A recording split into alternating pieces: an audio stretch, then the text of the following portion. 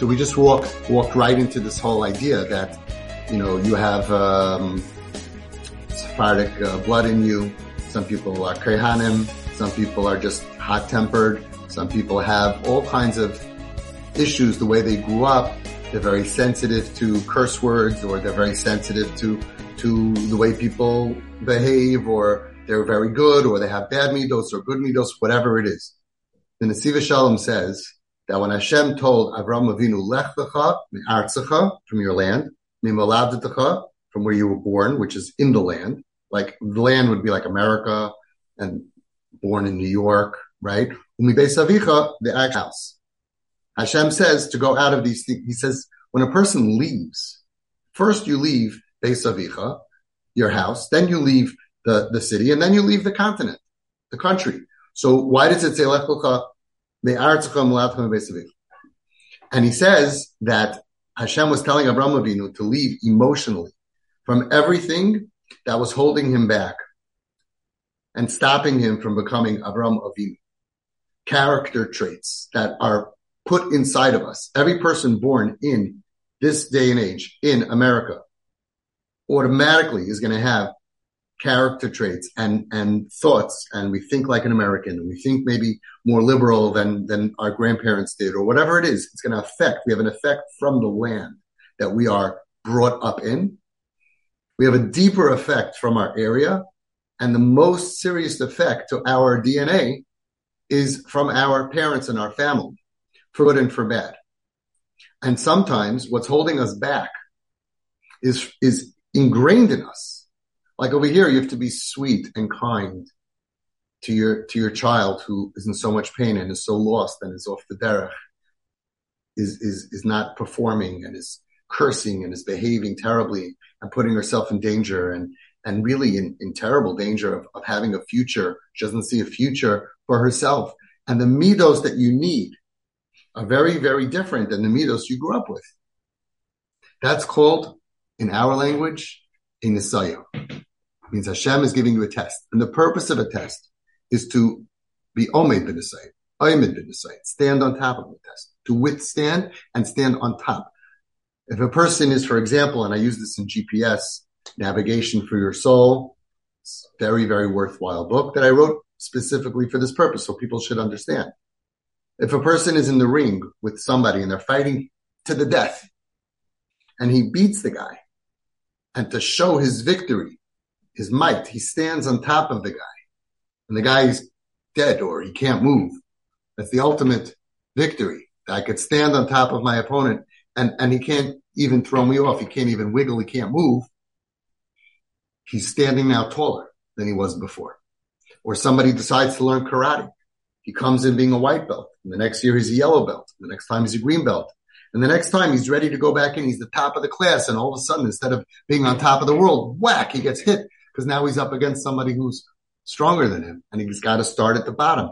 Boom, he gets hit again and again and again. And he learns how to defend. He learns how to block faster, different. He learns different strategies. And that's how he grows to a higher level that he could never have accessed. We ask, why does Avraham Avinu need challenges? He was Avraham Avinu. The answer is, we all know, to bring out the ability to withstand challenges, to bring out our insides, mikayach el hapayel, from something that is a possibility, a potential, into the reality. See, in potential, I have huge muscles, but if I don't go to the gym, they're not real. There's no reality. So people go to the gym to bring out the energy they have inside of them into being reality. And we get tested from Hashem, poked in all different ways, even very painful ways. But it's not for nothing.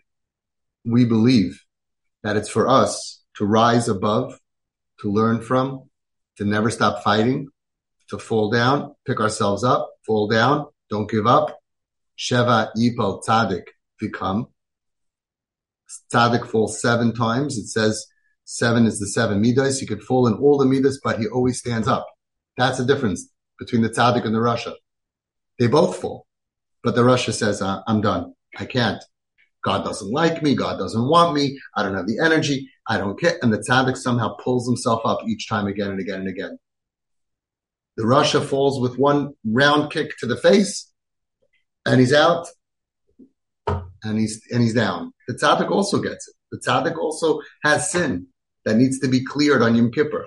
It could be a very big sin, but he keeps on trying. So over here, you're being tested. And what's blocking you is to have empathy and sympathy. What's blocking you is because I can't relate to this. I grew up, I talk softly, and he or she is yelling. I never curse. I'm so edel. But the tzaddikim, like Rav Pam Zatzal, Rav Shmuel Kamenetsky, Shlitel Zazayin Gesund, Tibadul Chaim, all the tzaddikim, they were soft-spoken. The Chazon Ish said, I can raise my voice like the shofar, and I can yell and scream. That's going to dilute my message.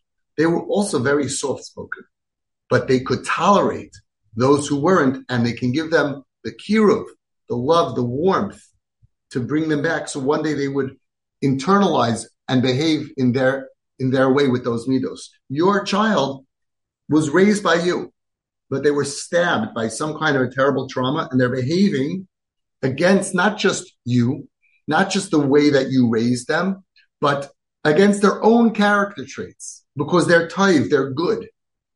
If we had to make from bad into good, I wouldn't help you. We don't have to. They're essentially good. And they're behaving this way because they were stabbed and they fell into this world. So they're talking like a truck driver, like a drunken sailor. And you're like, where do these words come from? How did I raise this kid? This has nothing to do with the way you raised your kid. Any of your other kids that are so sweet and edel, if they would have gone through what this kid went through, they might be worse. It's called being non-judgmental. We, who didn't go through what the other person went through, never feel that we could do their life better than they're doing it.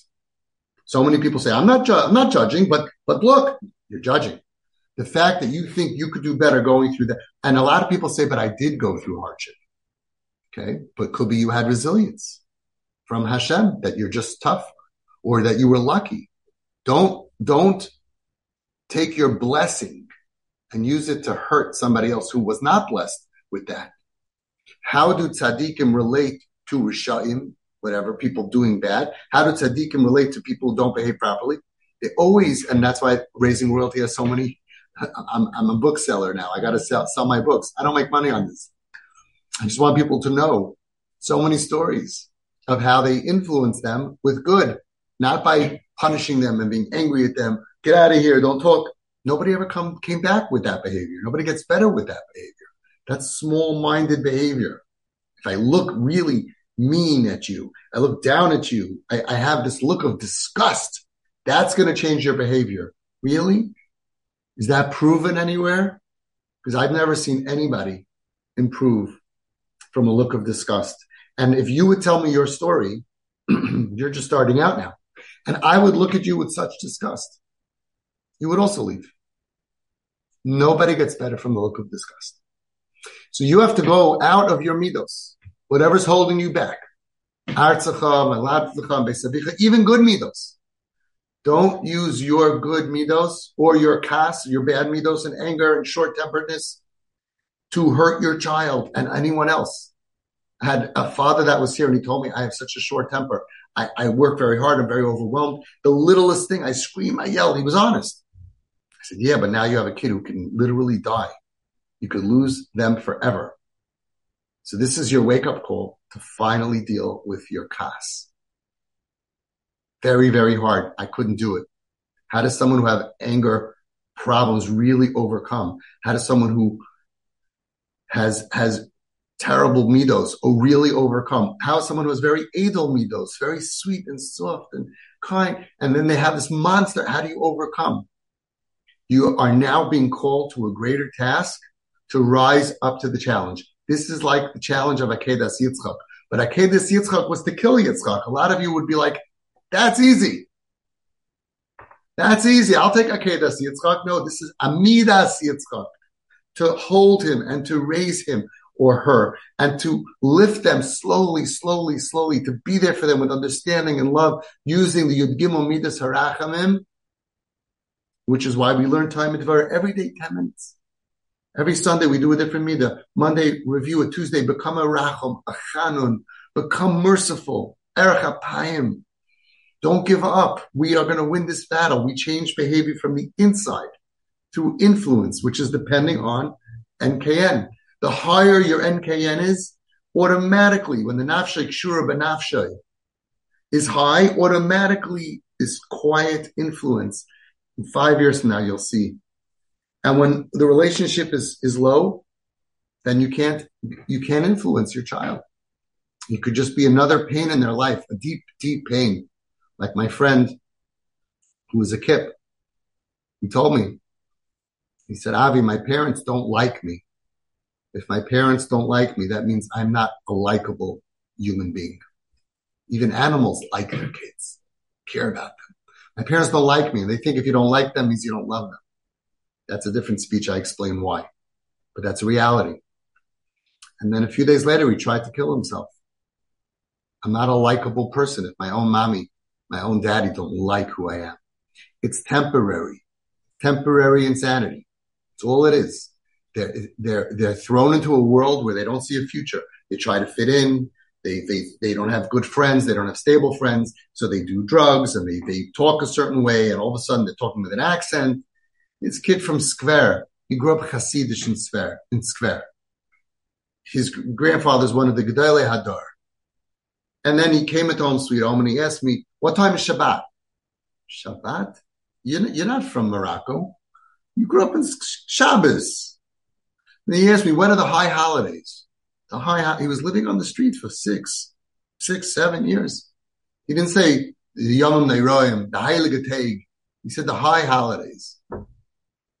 They talk different. They talk with a slang. They start Shabbos, Shabbat. They just change. They're looking for an identity. Don't take it personally. This is not the end of the story. This is the beginning.